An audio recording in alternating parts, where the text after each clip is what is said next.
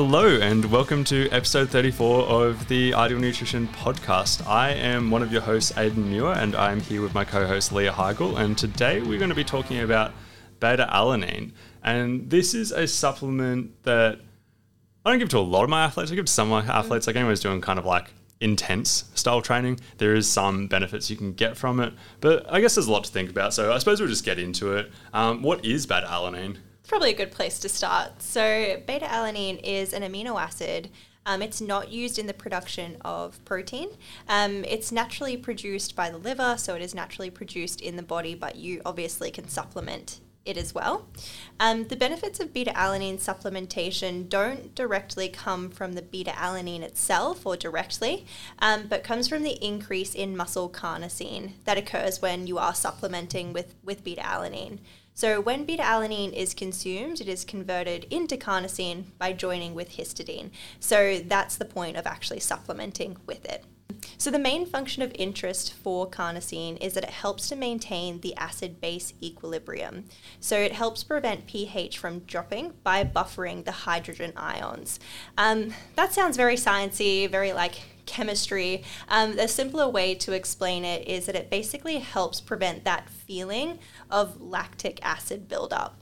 And I do kind of, for anyone listening and not watching, that's kind of in quotation marks, because something Aidan and I were talking about previously is that that whole lactic acid thing, probably not the appropriate terminology, but that's what a lot of people refer to that actual like burning feeling as. So that's what supplementing with beta-alanine and improving your muscle carnosine does help with. So you're able to basically train at higher intensities for longer. And that's the point of supplementing. It does also aid in vasodilation just a little bit as well. It is mostly beneficial when you are training near capacity. So something like powerlifting, a lot of the time probably not going to benefit a lot from beta-alanine supplementation because you're usually like in the pocket with something like that.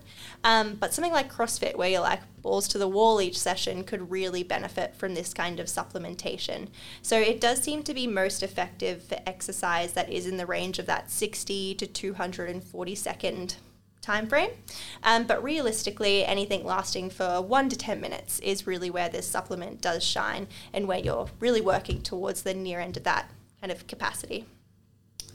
Yeah, and like I suppose with like powerlifting, like I don't know, like maybe if you do some accessory work that's like 15 reps or more, it could help in those sets. Yeah, like high rep hypertrophy to failure kind of thing. Yeah, and like that's the key. You actually have to take it you've got to take it to failure because like that's where beta-alanine shines, when it's like when you're getting near to failure. Yeah. When you're feeling that quote unquote lactic acid build up, like feeling that burn and everything like that.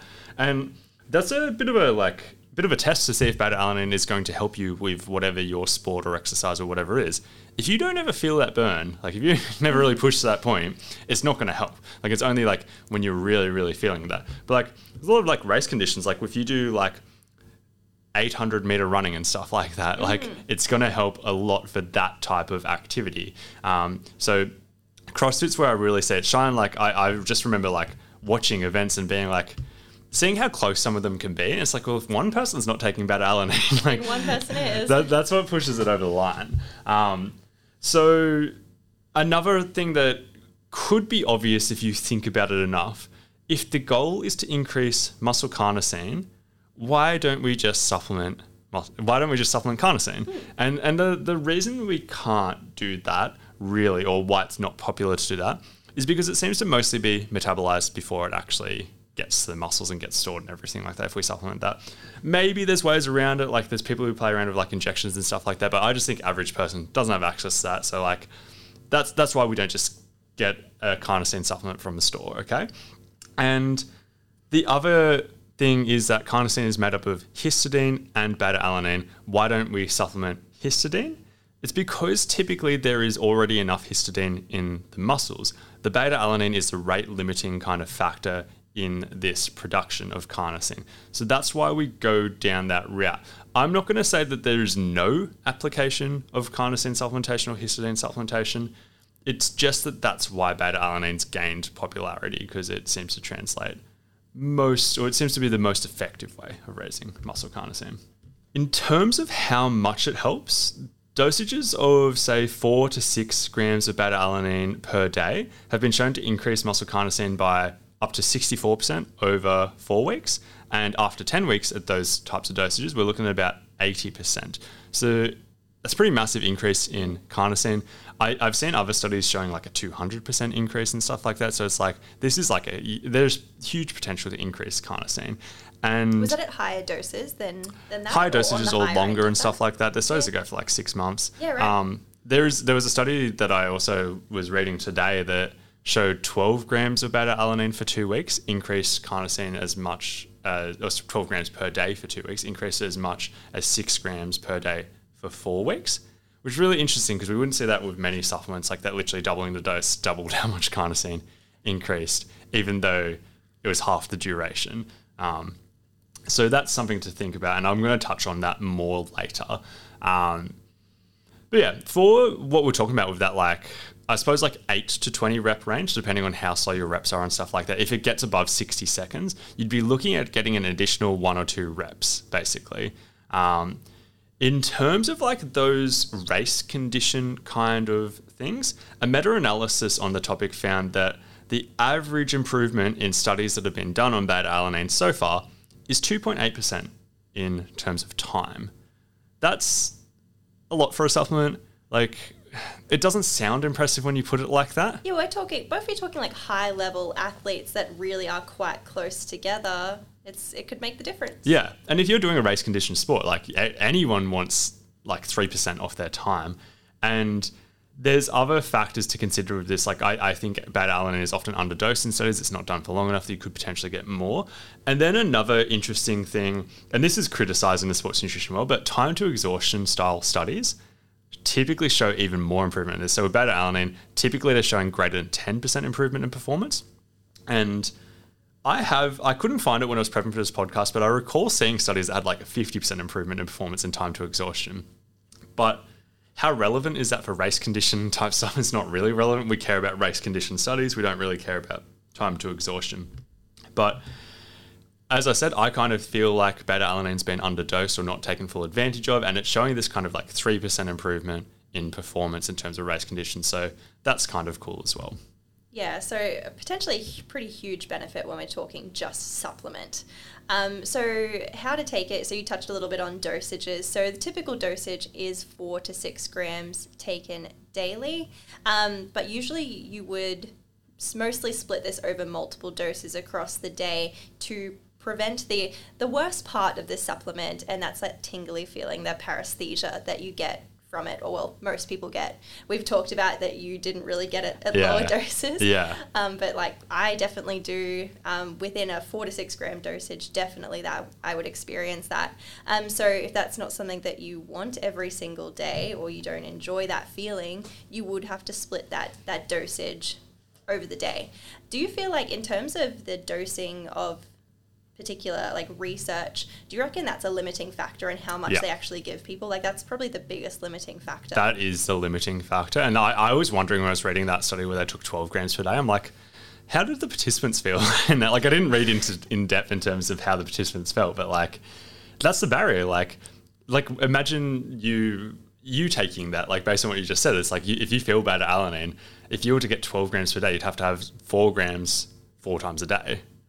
Yeah, it's a lot of time commitment to a supplement. And it's sure, if you're a high-level athlete and you're really banking on this, like, it makes sense. Yeah. But for the everyday gym goer, CrossFitter, I don't know, I think the taking it can almost be too much of a hassle in just doing it and just doing it every single day. But if you don't get the paresthesia at those doses and you can take it all in one hit, that's a plus. Yeah, for sure. And like that, I suppose, like, because the alternative to this is like sodium bicarb has a similar kind of, like it's based on a similar mechanism, but sodium bicarb is probably more inconvenient than taking beta-alanine. Like, but yeah, I do agree though in terms of like I personally would have zero interest in taking something 4 times per day unless it was my career, unless I really cared about it or whatever. But that's why I find it lucky that like I can have 5+ grams in a single sitting and get mild symptoms or whatever. And it's like that could even be a trade-off, being like maybe you find a level of paresthesia that you're okay with, and you just take that dose a little bit less frequently versus trying to completely avoid it but having to spread it out. Like, it's a very individual dosing kind of strategy. I wonder how bad that paresthesia can get, or like whether it taps out at a certain point and then taking more doesn't contribute to that feel. I don't know. It's just something I thought about. Like, I'm like, if I was to take 12 grams in one hit, would that kill me, or would it be roughly the same as taking 6 in terms of how it felt? And I suppose that's why I've shared my experience where I did take that. What I assume was around 15 grams in a single sitting. You did, and like.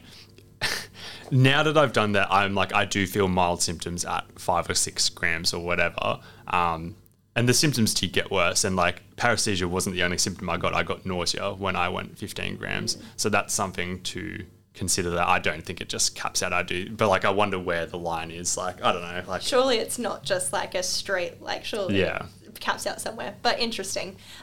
Talking more about the side effects, there is a little bit of talk around taurine depletion being a possible side effect, but that actually happening in practice hasn't really been identified. Yeah. Do you know where that actually comes from?